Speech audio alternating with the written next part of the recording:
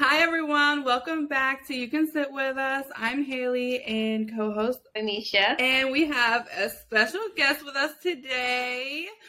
And her name is Paige. You want to introduce yourself? Yeah, hi, I am Paige Saffold. A lot of people know me as Positively Paige on social media.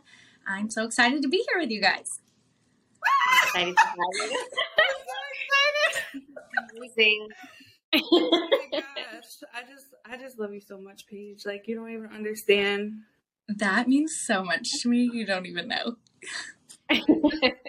Like, okay, you want to just tell us a little bit about yourself? Yeah, I can't. So I'm a mom of 3, and my 2 older boys are my bonus babies, and then I have one biological son. He's 2. My oldest son is autistic, and then our middle son is just what we like to call like our little Troy Bolton, because he does musical theater as well as basketball. So he's my own little high school musical. So that's great. And then my husband Mark and I met both in the dental field, and he is a dentist. So we've been together for a little over 4 years now, almost married for 2. And yeah, I just started uploading onto TikTok as a creator, I guess, in quarantine. Honestly, I downloaded it just so that I could stalk my teenage son to make sure that he wasn't being like inappropriate on this kid's app, quote unquote. And then I was like, wait a second, I think I like this. And I just started using it as my own diary, and people just started following along, and it's kind of been crazy, but it's also been really fun too, because like, look where we are. I'm so excited.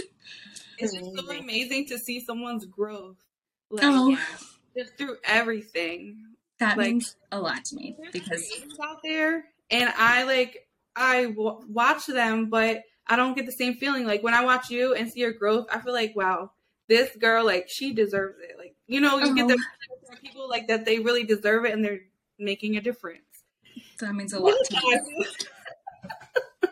That means so much to me. That's really what I'm trying to do, is just like kind of take that stigma away from like influencer. And a lot of people ask me like, oh, so you're an influencer. I feel like I'm more of a content creator. I don't feel like my sole purpose is just to influence people to buy things. I mean, don't get me wrong, I love stuff and I buy a lot of stuff. And so I will tell you the stuff I like, but that's not like my sole purpose on the app. That's not what I want to do. So that means so much that people are picking up what I'm putting down. So I definitely yeah, it definitely feels authentic and not like it's definitely genuine. Yeah. that feels good to me. That feels very good to know, because you never know how people are, perceiving what you put out there, and it's always kind of scary to like when things could take a negative swing and people could be like, oh, she's fake. I mean, I've had that comment before. So it stings when they come for your character, especially when you are just trying to show like who you are. So that's so true. That's so true. And I just told my husband last night, because he was worried about somebody thinking something of him. And I was just like, it's not your responsibility to take on the burden of how other people view you. No. Like, their problem. Yeah, their opinion is none of your business. Yeah. All right, let's jump into the first question. It's a heavy one, but what are your mental health struggles and what you're comfortable with sharing? Yeah. Okay, so I struggle with a buffet of mental health issues. Ever since I was really little, I have had body image issues, just like body dysmorphia. I can still like recall the very moment that it happened that I thought, and food became an enemy rather than, something that you enjoy. And I'm still trying like desperately to get that back, which is why I love so much sharing like the cooking stuff with you guys. Cause people don't realize like that's actually helping me more than it is anything else. Cause it's like, I'm actually eating things and not thinking about like, how many calories is in this? What is this going to do to my butt? Because it was taught very early on. I want to say I was in 4th grade, and I was standing, it was after school. You know how you are after school? You're famished. Like, it's like you haven't eaten all day long. And so I'd come home, and first of all, I was eating a pickle, which, by the way, I don't think they even have calories. So it was not even fair. I was eating a pickle, like those kosher slices, not even a big one. We're not even talking a good one. And I'd gone for a second one, And a family member of mine said, "Are you sure that you want to do that?" And I was like, "What do you mean?" Like, of course, I have no idea what they're even talking about. At that point, I'm like, "Well, yeah, I want this pickle, like, of course." And they made a remark about, "Well, you know what your genes are like." And I was not around a lot of women in my family because my biological mom, was not around whenever I was younger. So the only two women that I had as a reference as to what my family would say, like, this is your body style, like, this is what you are going to look like, were my aunt and my grandmother. And they were both considered obese by society's frame. And so they were basically saying, like, if you start this now, like, you're going to be obese. And I immediately weaponized food. It was like, I was constantly worried about what I put in my mouth, what it would do to my body, how I was going to look. And then I would skip meals and think that that was going to help. And it doesn't, of course, because then your body thinks, well, I'm not going to be fed, so I'm going to hang on to this because who knows whenever I'm going to get this nourishment. So then it just made my body image issues even worse. And I had boys in high school that would say horrible things. Like, I'll never forget it. I could say your name right now, but I'm not going to because I'm not that girl. But you know who you are. You know who you are. I had a guy in my high school tell me that my stomach stuck out more than my booty did. And it traumatized me. I was like, okay, I'm done. And from that moment on, I was like, I'm never going to be beautiful by what these people think is normal. And that was like kind of how I spent my teenage years. So I really struggled with an eating disorder for a very long time. And I feel like I'm finally getting to a point where I feel I have it under control. There are still moments where I'll be like, oh, I don't want to eat that. And I'll want to, but it's like, I'm telling myself that something bad will happen to me if I do. And that I'm genuinely trying to get out of that stage of life. So that's one side of it. I have always struggled with anxiety. I didn't know it as a child that that's what anxiety was. And my parents, I was never diagnosed with anxiety, but like if a teacher said, hey, let's chat in an hour or so, like I would actually have a physical panic attack about what they were going to tell me in this hour. It could be nothing. It could be, something exciting, like, oh, you got this role in the play. But I was like, I have to know right now, because it was like that huge fear of the unknown whenever I was younger. Then whenever I became a mom, it completely flipped to the fear of the known. And it became like all of the terrible things that you knew could happen in the world. I began to really feel like that fear was like, what could happen to my children? Like those things could happen to my babies. And that became so hard for me that it was crippling, especially whenever I first had Boston. I couldn't walk down our staircase holding him without like leaning up against the wall and holding the railing at the same time, because I was so scared I would trip and fall and crush him. And I was just like, I'm going to hurt this baby. I was so scared about it that it was intrusive. Like the thoughts like won't get out of your head. And I have a photographic memory. So I will take things that have happened and like news things that I see, and I will make it my own family and then just like torture myself with this movie in my brain. So terrible. It is horrible. It's horrible, but I'm getting a lot better. I'm in therapy and I have a lot of different grounding tools now that I use to just kind of help me come back to earth, understand like it's okay. These things could happen, but they're not happening. Yes, it would be terrible and tragic, but I can't like kill myself with the what ifs, because there's endless possibilities that could happen to anybody that I love. So it's definitely hard, but I'm battling that one daily. That one's probably my most active. Is just I have very crippling anxiety, especially when I travel. For whatever reason, every time I travel, I come back and my toddler is sick. Whether he's been bit by a mosquito bite and he has a large allergic reaction, or he has a fever, or just like every single time he's sick. So I'm like, I'm never going anywhere. I'm staying right here because everything bad just keeps happening. No one can handle this without me here, is what that tells me. So I'm trying to balance like how do I still be me and give myself that break without feeling like something horrible is going to happen if I'm not there. So I have that same fear, like getting in the car with the kids. I don't want to leave the house because I automatically think like we're going to get into this terrible car accident and the car's going to flip over the median. Like this crazy story. This is not going to happen. I have an 18-minute rule. An 18-minute rule in the car. We don't go further than 18 minutes. I will not drive. Mark has to drive if we go further than 18 minutes because I have that same exact fear. I live in Dallas. So if you go further than 18 minutes, you are on a freeway with like 7 lanes and 30 aggressive drivers. And it's not worth it. I can't. I'm gonna do that now. I'm gonna tell my husband, like, I'm gonna move it to 5 minutes.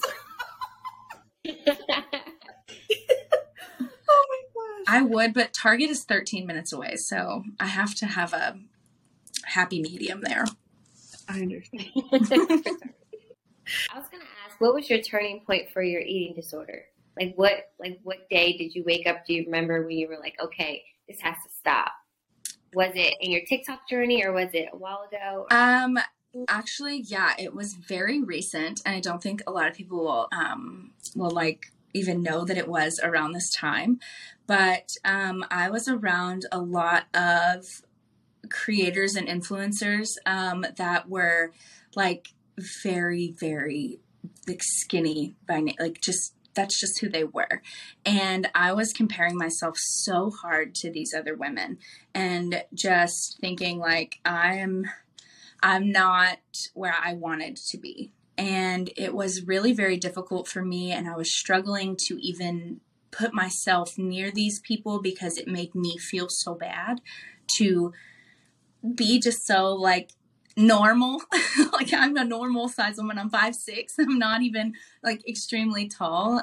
But I was telling myself that because I was not petite, I was wrong for, whatever I wanted to do with life. And that the cameras weren't going to love me because I was not, I'm not model material, I'm not. So, and that's okay. I have hips and I can't do anything about that. They are where my bones sit. So, I woke up one day and I was planning to go to an event and I had in my head told myself that I was going to diet for this entirety of this week. And I'd woken up and I was like, gonna eat pancakes with my kids, and had a meltdown in my bathroom about how bloated I might look in the dress that I was going to wear if I did that over something as silly as a pancake. And I decided that day, because my husband found me crying in my bathroom, and he said, "What are you even talking about?" He was like, "What? You're gorgeous." He was like, "You have a great body. What are you talking about?" And I was like, if I look bloated at all, I'm going to stand out, and for the wrong reasons. And people on the internet are mean. People are mean, and I don't want to stand out for that reason.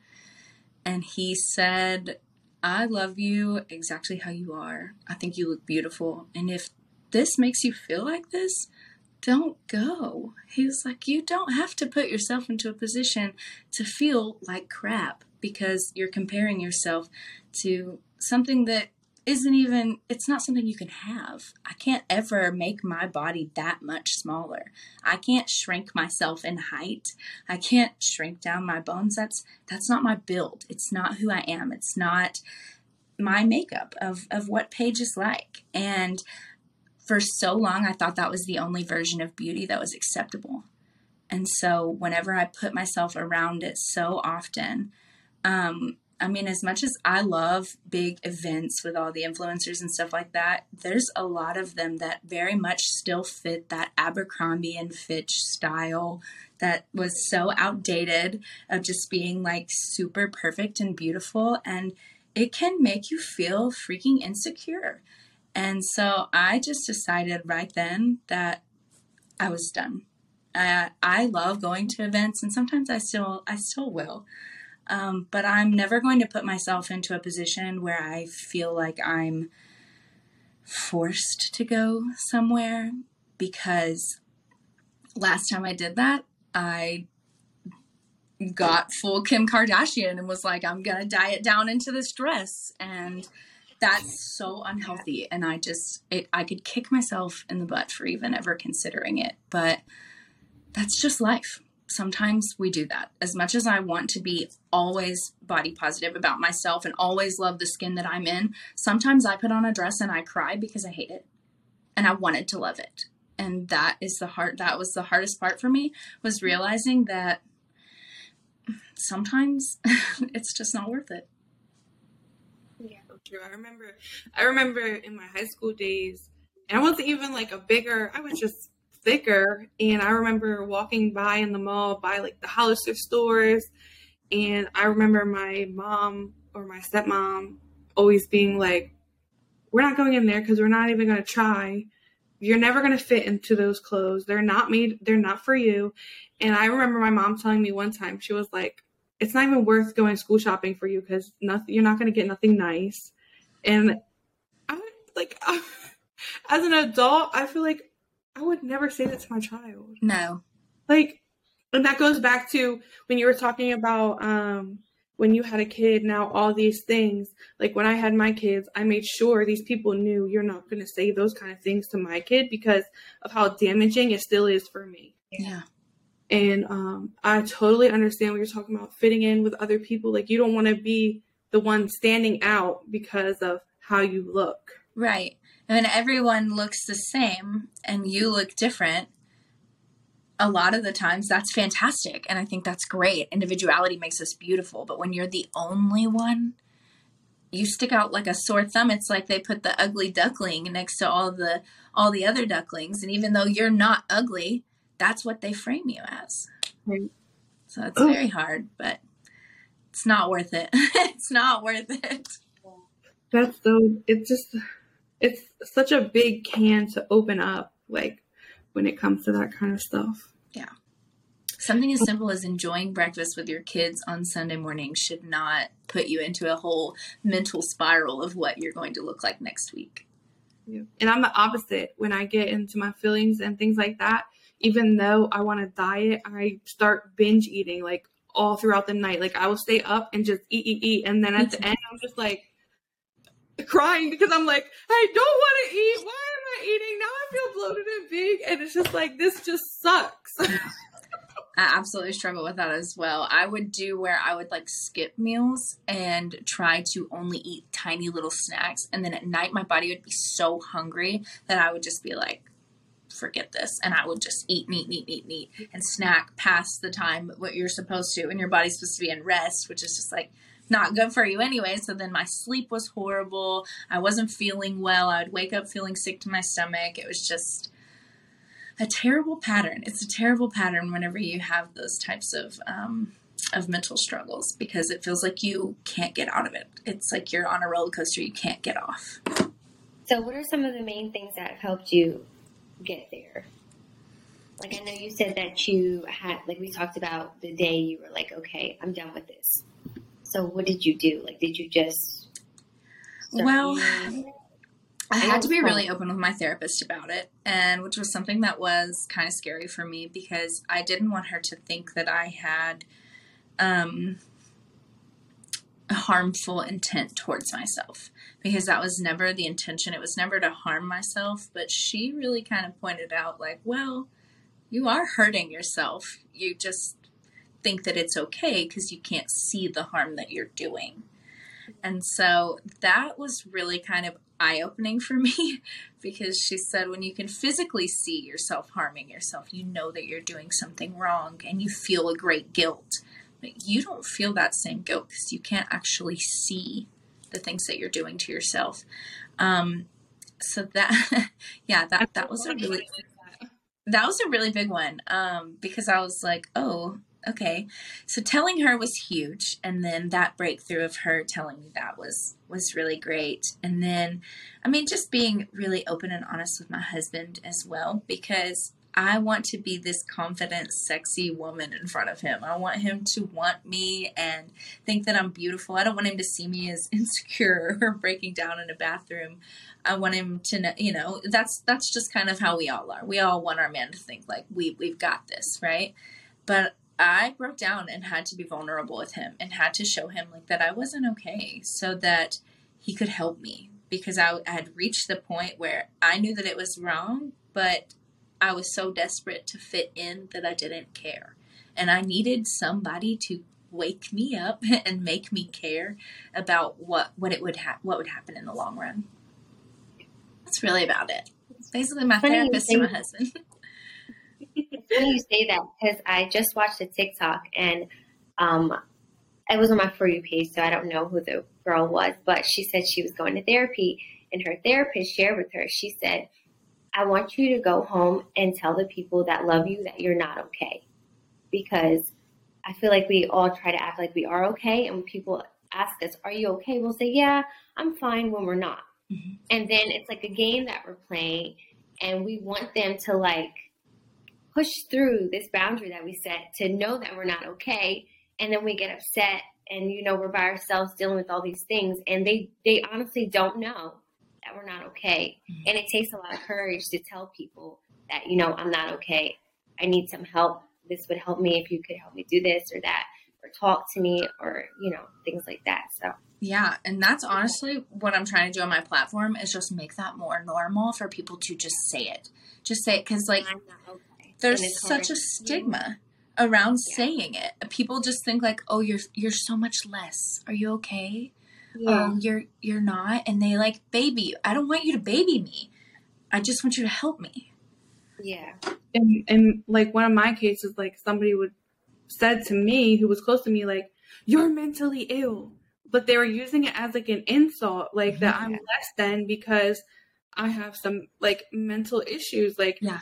And I just think that's so wrong. And so ever since then, I felt like, well, I'm less than, and I'm looked at like I'm a crazy person. You don't want to tell anybody, and then you shut down. You want to deal with it alone, and you're crying in the shower. Yeah, when they use it as a weapon against you, especially when you are setting a boundary, and they're like, "Oh, you don't even know what you're talking about. You're probably depressed." That is the worst thing to me ever. So, yeah. I completely agree. You have to cut people off that do that. Oh, I'm working on it. It's a work in progress. That leads us actually to our next question. It was, what do some of your boundaries look like when it comes to mental health and your relationships with other people in your life? I wrote some down because this is like the hardest question for me to do on the fly. Let me see here. Because I'll be brutally honest. I don't really have a whole lot of like relationship boundaries. Like if you were to ask like me and Mark, like we don't share our locations. We have each other's passwords. Like those aren't the real boundaries that him and I have. We do have he can't cheat on me ever. That's my number one. Cannot, will not, ever not. I was cheated on multiple times in my first marriage, and it was absolutely horrible, but I just like accepted it as love because I was so desperate to be loved at that stage of my life that I was terrified of being alone, that I would rather have been loved in that way than to have loved myself more, which is crazy to me now. I would never now, but now it's a large boundary for me. It's like if that were to ever happen, that's a line that I could never uncross. That's something that I would not be able to come back from that because of the trauma that's already there from it. And then like in our vehicle, I have boundaries about feeling safe in our car.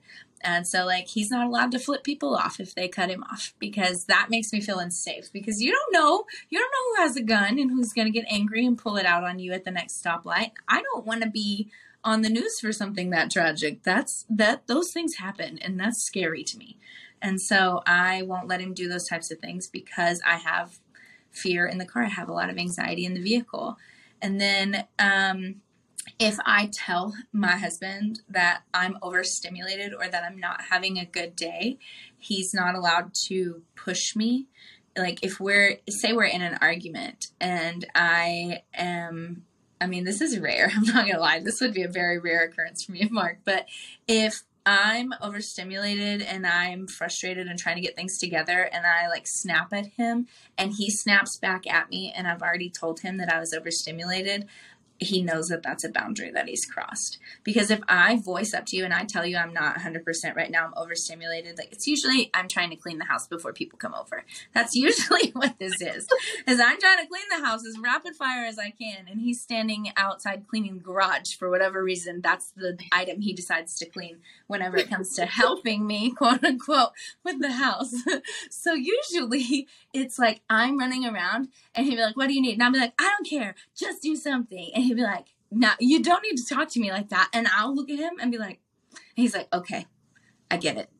You're not meaning to talk to me like that. You're overstimulated and you're frustrated. I understand. And then we'll move about our own way. So I have to voice, though, that I'm in that stage for him to understand, because I can't just walk around snapping at people all the time and be like, I'm overstimulated.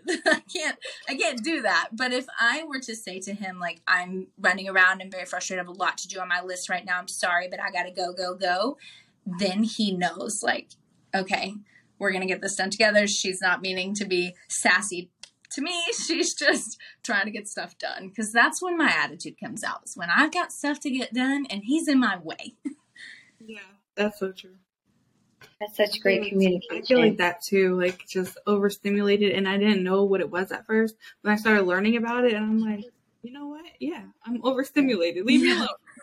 Yeah, exactly. Yeah. I'm trying to teach my husband that too, because how he grew up, it's just like he doesn't understand those types of things. So I'm trying to teach him, like, okay, these are boundaries. Okay, so don't do this, or don't call me crazy, because that's a trigger for me. Like that really make me crazy. Yes. Mark will say, okay, calm down. And every time I turn around and say, how many times have you said that to me? And I actually calmed down. Yeah. Right. The probability of that happening is 0, my guy. I always tell my fiance not to tell our children that either when they're having a hard time adjusting to something. They're little, they're upset, especially my little one. And he's like, calm down. I'm like, she's never going to calm down by you telling her to calm down. You don't know what you're talking about.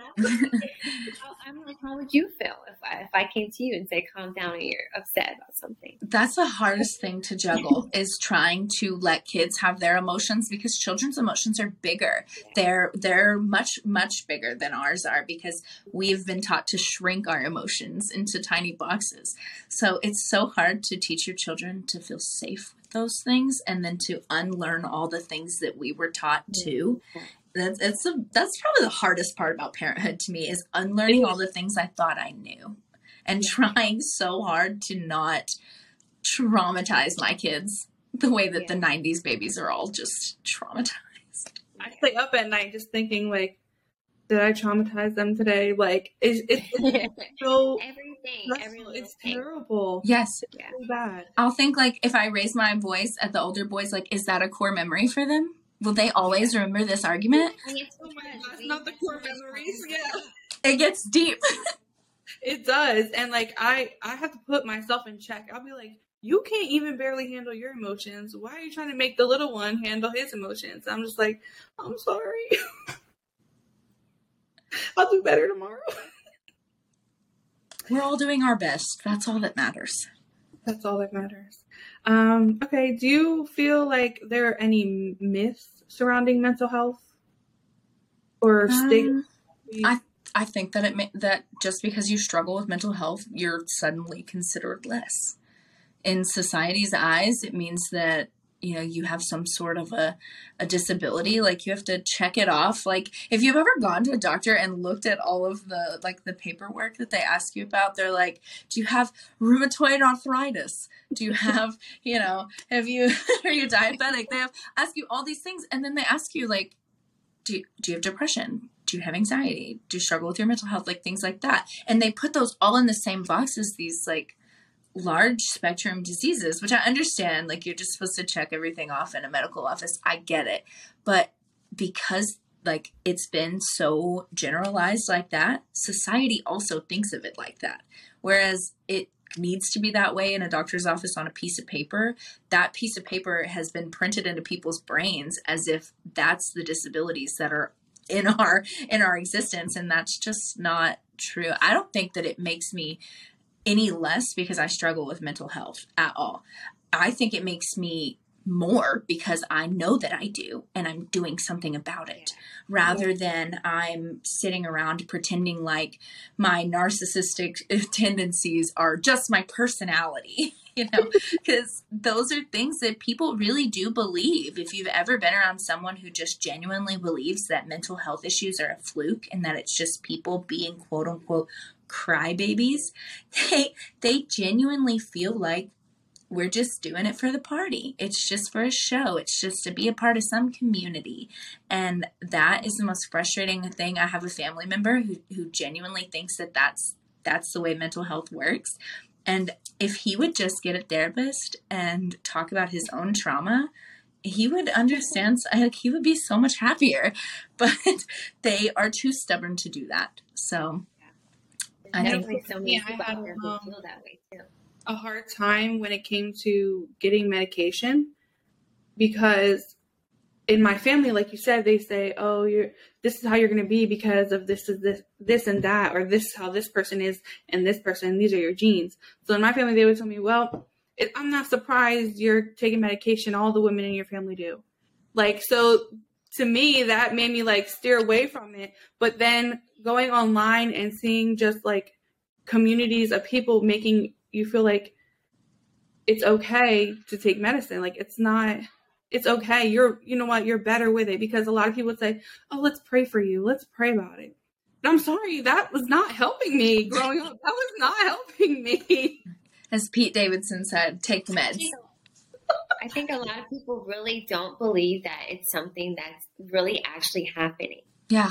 And that's why they make you feel so horrible about it. Yeah.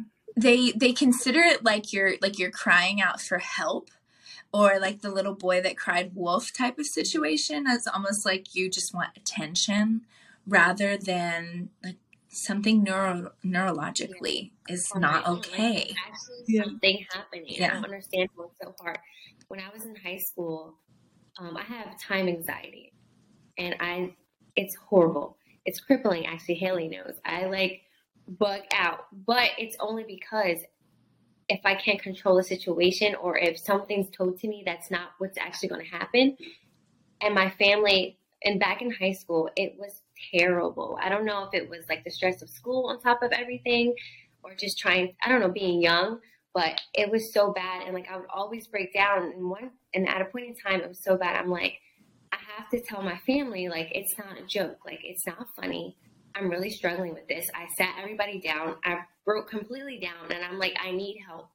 I need you guys to help me by doing these things or by not doing these things. And when they really realize, like, it's not funny that I'm crying because we're not there on time or something like that, it really helped me. And now as an adult, my fiance knows and my family knows. They make jokes about it, but they don't, whatever I can say, like, they help me. Even though they make jokes about it, but it's not like mean anymore. And they really care about me, and they try to help me and to do things certain ways and to be on time, or to tell me time ahead so I'm early so I don't feel the anxiety and the pressure and everything like that. It's different when you can poke fun at it when you're actually dealing with it. But when they make it like it's not real and they make jokes of it. That's how it was. Yeah. In the beginning, before. And I'm like, who would laugh at someone breaking down? Yeah. They think they think because they don't find it serious or real that it's not. And for me, it really was. And I got to stop talking about it because that was a really hard time in my life. Yeah. That's a really difficult thing whenever like they're supposed to be your safe space and something they're directly doing doesn't make you feel safe.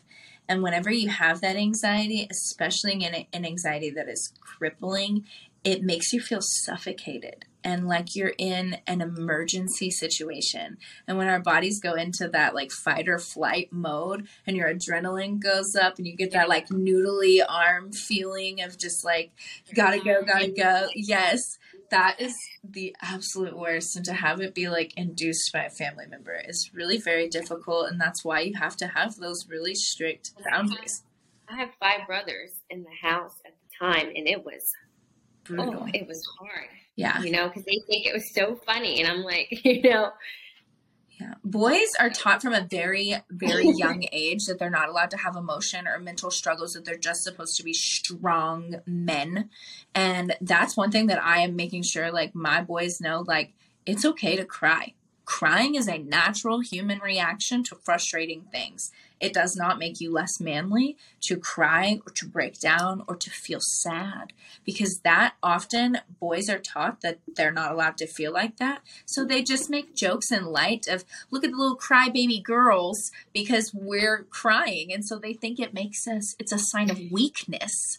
And it's so not. I think that crying and vulnerability is a strength, because it genuinely takes safety to be able to open up and say, I'm not doing okay, or to break down and cry in front of somebody and tell them what's actually wrong. That takes a lot of guts, because people are going to judge you 100% of the time. And there's no one's opinion that you will ever agree with more than your own. So it's very difficult to do that, especially because what if, and I've had this happen, where you break down and you open up and you tell somebody everything that's wrong, or things, you tell them a boundary and you tell them all the trauma that lines up behind that boundary and all the things that have happened, and they still cross it.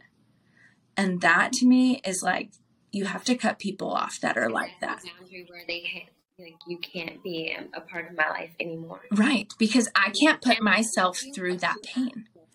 Yeah, no. Yeah. And if you can't respect me enough to know that that's going to cause me pain after I have opened up and been strong enough to tell you all these things that hurt me in the past, then you don't get to be part of my life.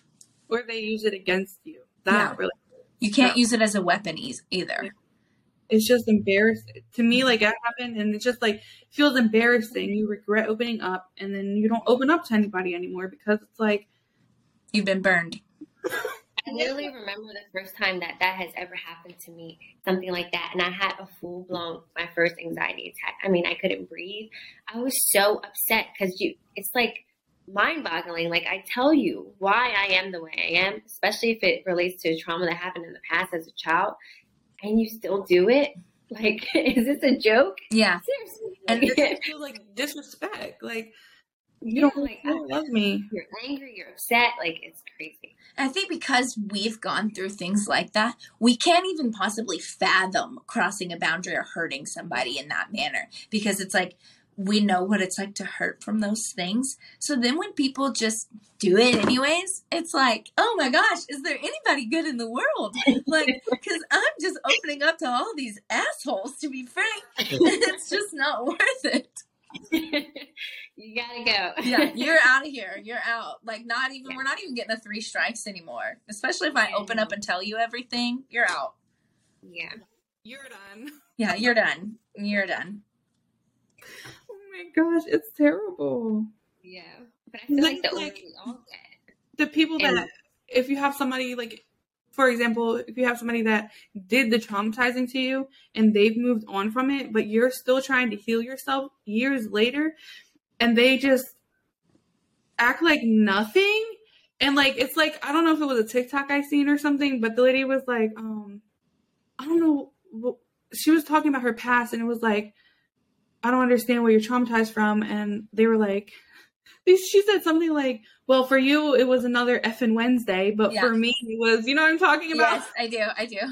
And then it's like, I've had experience where, like, I don't even know if I want to put this on here, but I would just say it just to I don't know if I want to share this, because I'm really having a hard time, like, being vulnerable and open about things I've gone through, because of the fact that I've been called, oh, you're just trying to be a victim. Oh, you're just this, or you're just that. But it's really not that. I'm really still going through a healing process. So when I was in high school, my dad was using hardcore drugs, and he did a lot of, like, bad stuff, and I forgive him for it. He's clean now, whatever. But when I go to talk to him, or, like, just want a relationship with him, and I try to explain to him, like, I don't have nothing but the past, because you don't give me a future and you don't give me a present with you. And he just, like, throws it up in my face, like, oh, you're trying to be a victim. You don't really forgive me, and this and that.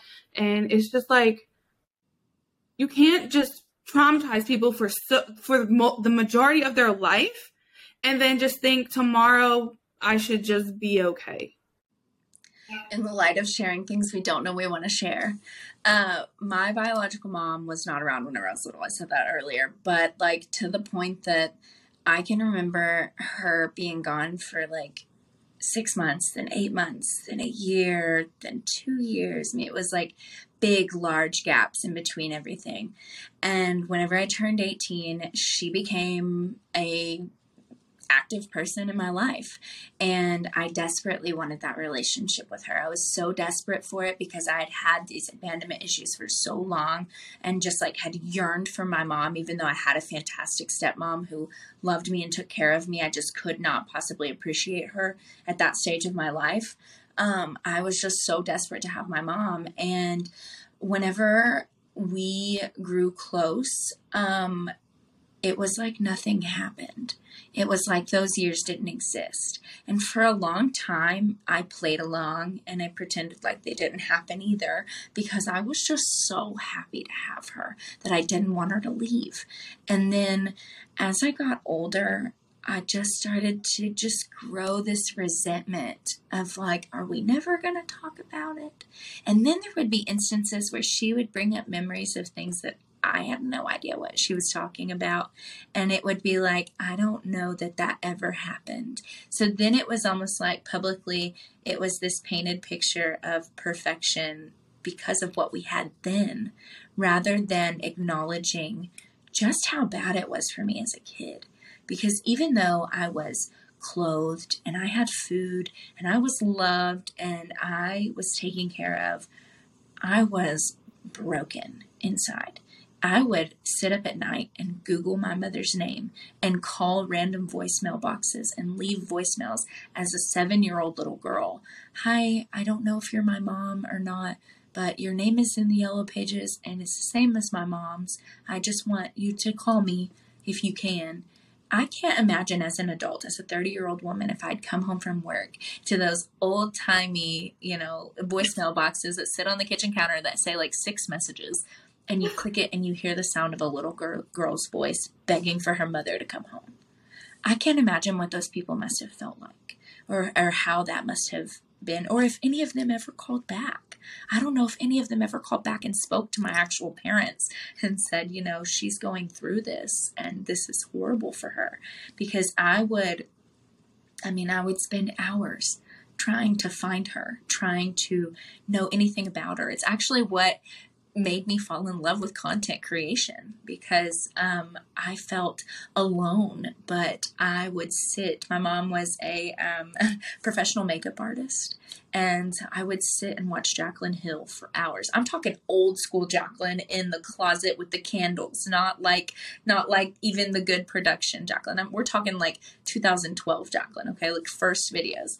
And I would sit and just watch her do her makeup and try to do my makeup the exact same way so that my mom would think that my makeup was fantastic, so that we would have something to relate to whenever I would get to see her, because I just was so desperate for that acceptance that I would have done anything. And now it's like she pretends that it didn't happen, or she doesn't want me to tell my side of the story.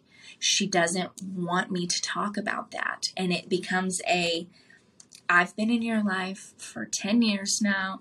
What am I going to have to do to make you forgive me for that? And it's not that I haven't forgiven her. Of course I have. I forgave her before she ever came back. She's my mom. I was desperate for her. I would have forgiven her. It's not that. It's that she pretends that didn't happen. You have to acknowledge that. Right. And it's so crazy that you're saying this, because I'm over here like about to start bawling, crying, because my mom did the same thing for so long. She didn't want to accept that she did wrong and the situations we've been in were wrong and things she's done is wrong for so long that when she visited me a couple months ago, or like a month ago, she finally... And we've grown this great relationship now and everything's been good. There's still like this one part of me that's just like you said, just something's not right. And she finally we were talking, she finally just said, and it's just all she needed to say all along. And it was, she said, I really wish I did things different when you were younger. And that's all it took. That's all I needed. Just for you to finally acknowledge the fact that shit was messed up. Yeah. Yeah. My mother always reflects to it being my dad's fault or my stepmom's fault somehow. Everyone else's fault. Just buckle up those pants and wear them because you wore them for 16 years. Like I was 2 whenever she left me at my dad's house, and then I was 18 whenever she became a full person in my life again. She left for sure the last time that I saw her, like whenever she did the couple months breaks here and there, it was my 7th birthday. I was a 7-year-old little girl, and she got me all dressed up for glamour shots, and we got a Great American cookie from the mall, and my 2 older sisters that she also did not raise were with her. They were raised together because they had the same dad, so they lived with their grandmother, so I rarely got to see them as a little girl, so it was like the best day ever. I had my mom, I had my sisters. As a little girl, it was everything that I could ever have wanted. And she told me she would pick me up for my every other weekend visit, and she just didn't come back until I was 17. I didn't hear from her again. So it was, I mean, that to just pretend that didn't ever happen is impossible. It's impossible. It shaped me as a woman. It shaped me as a person. It shaped me as a mother, as a friend, as a daughter. And it just, to pretend that it never happened and to try to silence myself because of how embarrassing it is to hear, like, just say that you did it. Just say, yeah, I did it, and I'm so sorry. But you have every right to tell your story and to tell other little girls out there that it's going to be okay. Because that's what I needed. I needed somebody out there that I could have watched as a child that had gone through something similar to me and said, it's okay, and showed me that I could be everything that I have today, because I didn't know that any of this was ever going to be possible. I was just determined to do everything that my parents thought that I couldn't. That's Oh my goodness. Deep. We're getting deep in here. There's tears flowing. Well, let me just say that I'm so sorry. they just try to silence you, so like people just want you to be quiet and act like it never happened, and it's not fair because it's still happening in my life. Like, I still have to heal from this. I still have to work through this. Now it's projecting onto my kids, and anytime I snap or think like, oh my God, I sound like my mother, or oh my God, like, can I take a drink? Am I going to be addicted to it? And it's just like, no, because that's not you. But it's just like things that now I have to deal with because of you, and you're out here living your best life, and here I am trying to heal. Like, I'm telling you. Sucks. People don't like to take accountability for their actions anyways. So then whenever you actually tell your side and multiple people want them to be accountable for their actions, it gets sticky. So. All right. So, With your parents. Yes, with your parents, it is like, that's a whole other level. Because then the whole town's going to talk about how Susie was bad to Sarah. And it's just, I didn't know that was going on in their house. yeah. You never know what happens behind closed doors. That's what they say. Yeah, well. Especially when you're from a small town. Yes. Small town for sure. Then they go to your grandma and her church she's gone to since she was like, are you kidding me? Yes. And like the number one myth as a child is like growing up and realizing your parents don't have it all figured out. They have no idea what to do either. We're all literally just trying to survive. They don't know everything. I think the funniest thing I believe growing up was that my parents had unlimited money. Like, bank accounts for adults had unlimited money. Yes. I'd be like, well, what do you mean you can't get me a Happy Meal? Yeah. She doesn't even like me. Like, why did you have me if you weren't going to get me a Happy Meal? I also believe that parents could read their kids' minds. Oh, yeah? I used to drive myself crazy, like, about my thoughts, because I'm like, they're going to know. They're going to know. Oh, my goodness.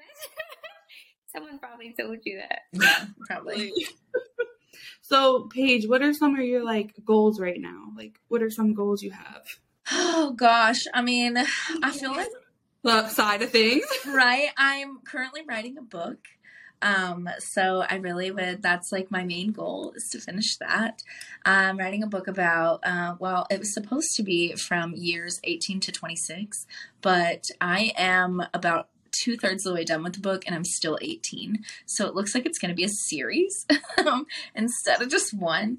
But it's basically going to highlight, because a lot of people see me now and see what I have now and think her life is so perfect. She has everything.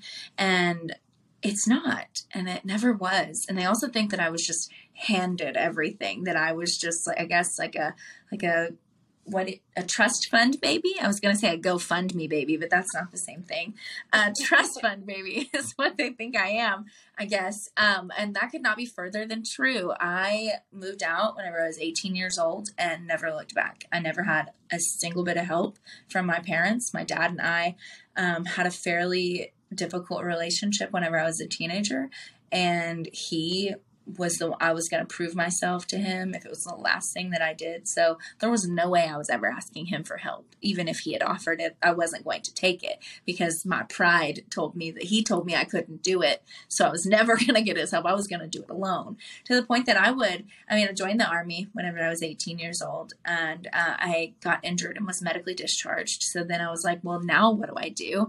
I didn't have a car. I was living in Houston, and I would take the bus to the Metro bus. If you don't know what that is, if you are from Houston and you know what that is, you understand why this is scary to me, because I was a very petite girl at that time and had no idea how dangerous those buses could be. So I, was just riding the bus. I would ride the bus an hour into downtown Houston to go to work. And I'd have to get up at 4:30 in the morning to make the bus to get down into work. And then I would take the bus back home. I wouldn't get home till 7 p.m. because it was, you had to stop for multiple buses. And then God forbid you missed one. Then you had to wait, 10 minutes for the next one. But I was just so determined to save all of my money and do everything that I could for myself. I bought myself my own car. I got myself my first rental house. I paid for myself to go to college, worked my butt off through college, and then met Mark. And so that was crazy. And now I live this fantastic life, and, we're super happy, but it was so full of so much trauma and struggle beforehand. And I just want to show people that there is another side of the struggle. There really can be. And don't get me wrong, people are going to be like, oh, she married a dentist. Yeah, my husband literally did the exact same thing in a very different perspective. His family did not have the money to be able to help him financially. Both of his parents were teachers. So he had to do everything on his own. He lived on people's floors in Hollywood for a period of time because he wanted to be an actor. And yes, old Mark wanted to be an actor. And so he would live on people's couches and on their floors and, work and pay them rent just to live in those spaces, and then paid for himself to go to dental school whenever acting didn't work out. And we are still paying for that dental school, to be 100% clear. And so it's like, this is what happens when two people work their butts off and have nothing, but they just have a lot of drive and a lot of determination to make a better life for themselves and for their kids.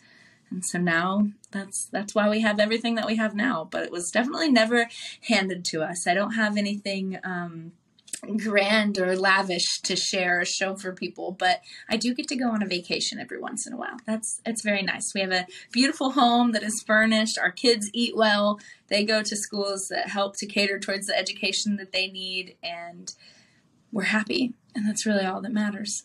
I think a lot of people see success that happens for people and they don't think about what it took to get there. Yeah, they really don't, because it took years.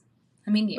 Or went through or had to go through. People just don't know. They just see like, oh, but like, we all start somewhere. I think people will be amazed at the positions and the situations I put myself into as a younger adult. And just like what I had to do to survive, because it's not all beautiful. It's not all pretty, and it's not all something that I'm proud of. But I think we need a movie. It's going to be the book, and then the movie's going to come out. Somebody said this needs to be a Netflix series, and I was like, I've been trying to call Netflix so I could get on Bridgerton for months. So somebody let me know. I'm trying to be the next Lady Whistledown or somebody, whatever. I'll be a backup actress. I will literally stand in the back and sip tea if you want me to. I don't need to be the diamond, but I need to, I just want to pretend like I have a British accent for 30 seconds. That's all. Then my whole life, that, and I really, really want to, this is funny, but I really want to start a YouTube that is just the niche of being invited to these fancy events, like these Hollywood big events, just to show y'all what the food looks like. Because that's all I genuinely want to see. I mean, don't get me wrong, the celebrities would be nice to meet. I'm sure that it would be fun. I don't really take a good picture, and I probably wouldn't on the red carpet. I'm pretty picky about my pictures, so I don't know that I would feel well with the paparazzi choosing for me. But I do, however, want to stand in the back and see what the food looks like. Like, what is it? Is it just fruit? Do we get chips? Is it all natural? Is it organic? I seen a picture. I was cracking up because I seen a picture. I guess it was from the Met, but it was a celebrity standing in line to get their food. And like Kylie Jenner was in the line, but she looked so upset that she had to be standing in the line with her plate.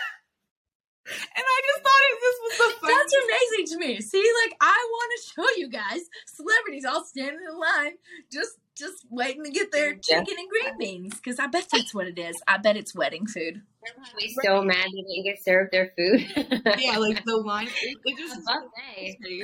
I promise you guys, no matter how big, no matter what I do in this lifetime, I'll stand in line and get food.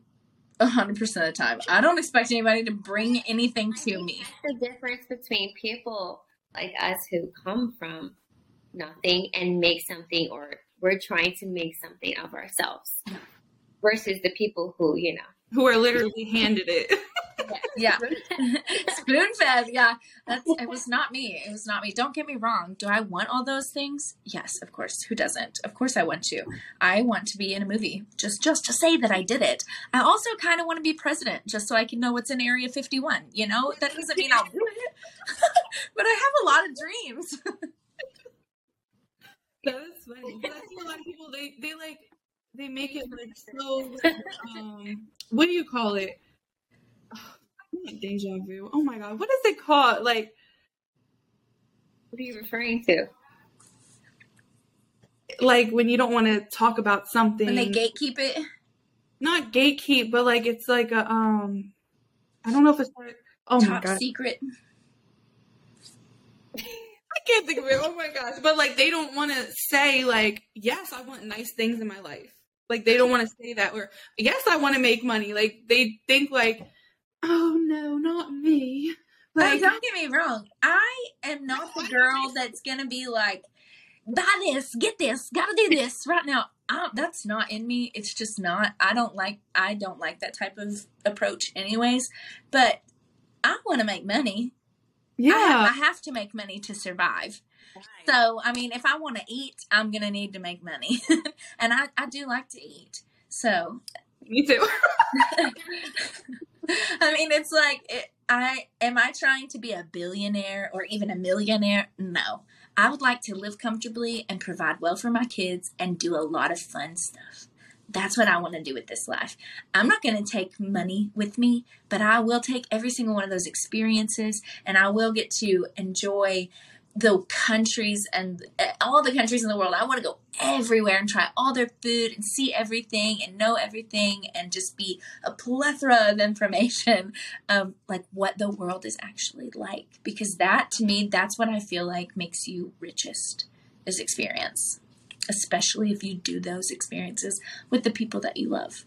I could never be richer in life than to be able to spend time with my kids and travel the world. That's genuinely what I want more than anything, is to be able to just travel everywhere. Honestly, my main goal is to be able to go with Boston and homeschool him and be able to teach him about the Holocaust in Auschwitz, be able to teach him about different wars, where they happened, and show him and make it more about history than it is about generalized tests.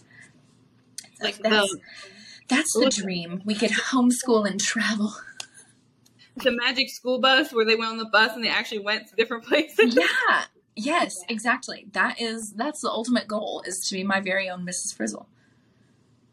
Yeah. Although I do feel like I'm more Mrs. Honey from Matilda than I am. So I can see that. Yeah. I get those vibes, yeah. I've literally always wanted to be her my whole entire life, to the point that, like, down to I want a cottage in the middle of nowhere that's covered in greenery so I can sit and have tea and cookies. That's the life. I think we all want the same life.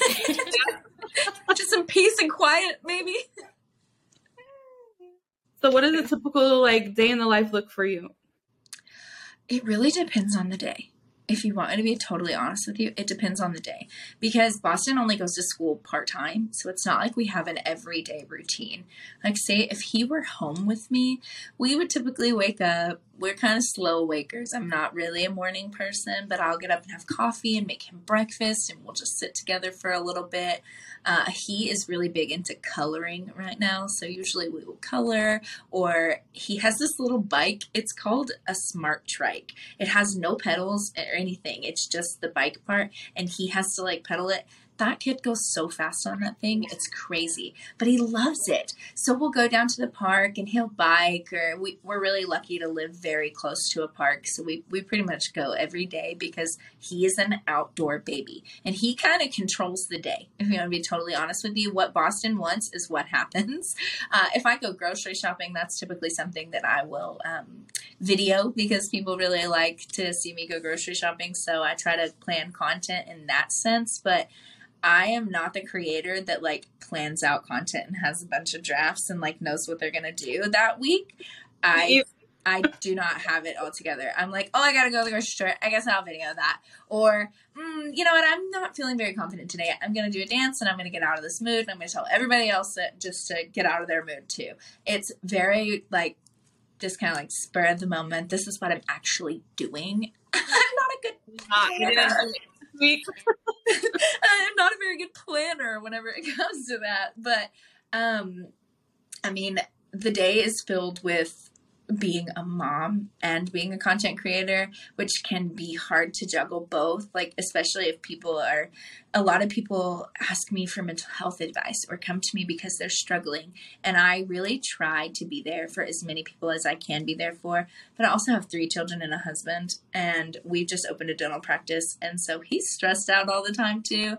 And I'm trying to keep myself afloat as well during all of this. So I try to make time to meditate. I have to cook dinner. I have to clean up. I have all these chores. I have all these things to do. But really, like, everyday things that I would want to do, I spend a lot of time with my kids. I spend a lot of time in the kitchen because I like being in the kitchen. Cooking and making things for people is my love language. That's how I show you that I like you, is if I make you something. And it's usually something to eat, because that to me is better than any gift is, like, food, because food is the ultimate joy for me. And I guess just making sure that I meditate. I do like to journal or read a book. I'm kind of a bookworm. A lot of people don't know that, but I really love to read, like, a sci-fi book or, like, vampire book, disappear into my alternate universe where I can be sparkly and invincible. And that, I mean, it's an everyday life of what a normal mom would look like. I don't do anything different or fancy that is, like, I'm not jumping on a private jet and going to Bali and doing exciting things. That's just not, I don't live that life. I am changing diapers and cleaning applesauce off the floor 90% of the time and rewatching Sing 2 for about the 4th time in a day. And we're happy. And that's really all that matters. I love that. Yeah. People definitely see that. I feel like I get that from you. You're just, it feels like you're your friend, or you're just like us. And yeah, I have piles of laundry. I have so much laundry. I have laundry right here. You mean to tell me your maid is not doing your laundry? No, I can't afford one, prior to contrary belief. I cannot, I do not, I'm not made of money. And if I want to stay home, I have to cut costs in corners. So I do have a beautiful housekeeper that comes once a month to help me clean toilets that I've neglected, aka my teenager's one upstairs, because it is horrendous. But otherwise, it's all me, baby. This is the only one. And I'm working my butt off and trying to stay afloat. Don't get a 2-story house. If you leave this with anything, with any advice, don't get a 2-story house. It's beautiful. It makes you feel like you have some social status that other people don't have. It's all a crock of shit. None of it's real. None of it's real. It's so expensive. Everything leaks from the second floor. Everything. And think about vacuuming stairs. Do you think that's pleasure? Like, that's not a pleasant experience. Nobody just volunteers to vacuum the stairs. And then as well as you have to come up here all the time. You get done cleaning the house. Just kidding. There's a second one upstairs. No, it's not worth it. Stick to the 1-story, make it smaller rooms. Don't get a pool either. Oh my God, money pit. The worst mistake of my life is thinking that we could afford a pool. Do you know how much chlorine is a month? I'm sorry, I had to cancel all my subscriptions so we could have a pool? No, it's not worth it. I will go to the Waterloo at the street twice a month or twice a summer whenever I get that random hair that I want to swim. No. And as well as it makes it so scary for your kids. I know that it seems fun to have the big house and all the fancy bells and whistles, but Biggie was not lying whenever he said more money, more problems, okay?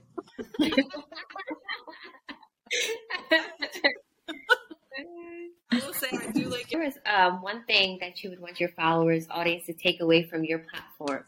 Like one thing, if you had to choose, what would that be?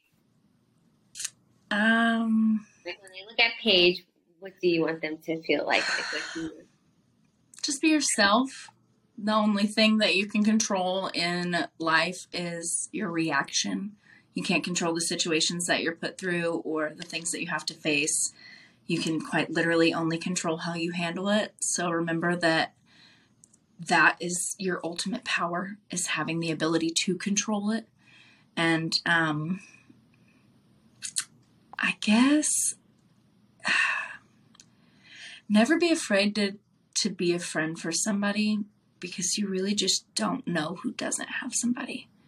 Don't be so afraid for the people who want to upload content and they're afraid to start, or they don't know where to start, but they want to be there for people because they feel like they have this calling. Just do it. Just start. Because you genuinely, if it gets one view, you could save one life. And that to me is immeasurable whenever it comes down to it, because it's like the views ultimately don't matter to me. It's about my community and about the people that I am giving a safe place to express themselves. Just be who you are. Love who you are. Love your life. If you don't love your life, change it. Do something, because you literally only live one time. And it's so not worth it to spend all your years miserable for people to try to fit in a box that somebody's told you you're supposed to be in. I just told her that yesterday. I just told her that the other day. So that's why I'm like, yeah. Listen. No, and it's not. It can't be. Everybody's problems can't be your problem, but you can still be a positive beacon for other people just by being yourself, I think. Okay, but hold yourself accountable for those moments. Don't be so blind that you can't know that you're also flawed.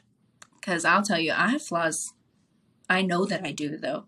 And I will own up to it if I make a mistake. Because I'm human. I'm always going to be human. Even now, as a content creator, I'm going to mess up. I'm going to make people upset. There will be a time where I offend somebody, and it will never be my intention to hurt anyone. But I still very well could be faced with that at some point. And it's all about how I react and how I listen and hold myself accountable. Because if I'm just going to be a knucklehead and say, no, I'm right and you're wrong, and I don't care how you feel, I'm never going to learn. I'm never going to grow. And that's not my ultimate goal as a person, let alone as a content creator, because my content is who I am. So if I'm not growing, I'm just going to be the same person. And then frankly, I like who I am, but I like who I am because I have this craving for more. I relate to that. I don't want to be just the person that just knows what she knows. Yeah. I want to know everything, every perspective. Great that you're like that, because so many people are not. They're just stuck in their little bubble. Trust people that are like-minded and that just want to be kind.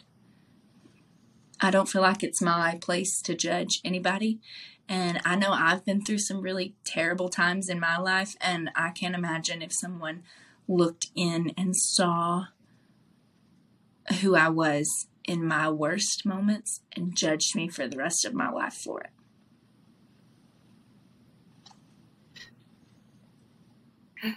Does everybody feel like we've just went to therapy?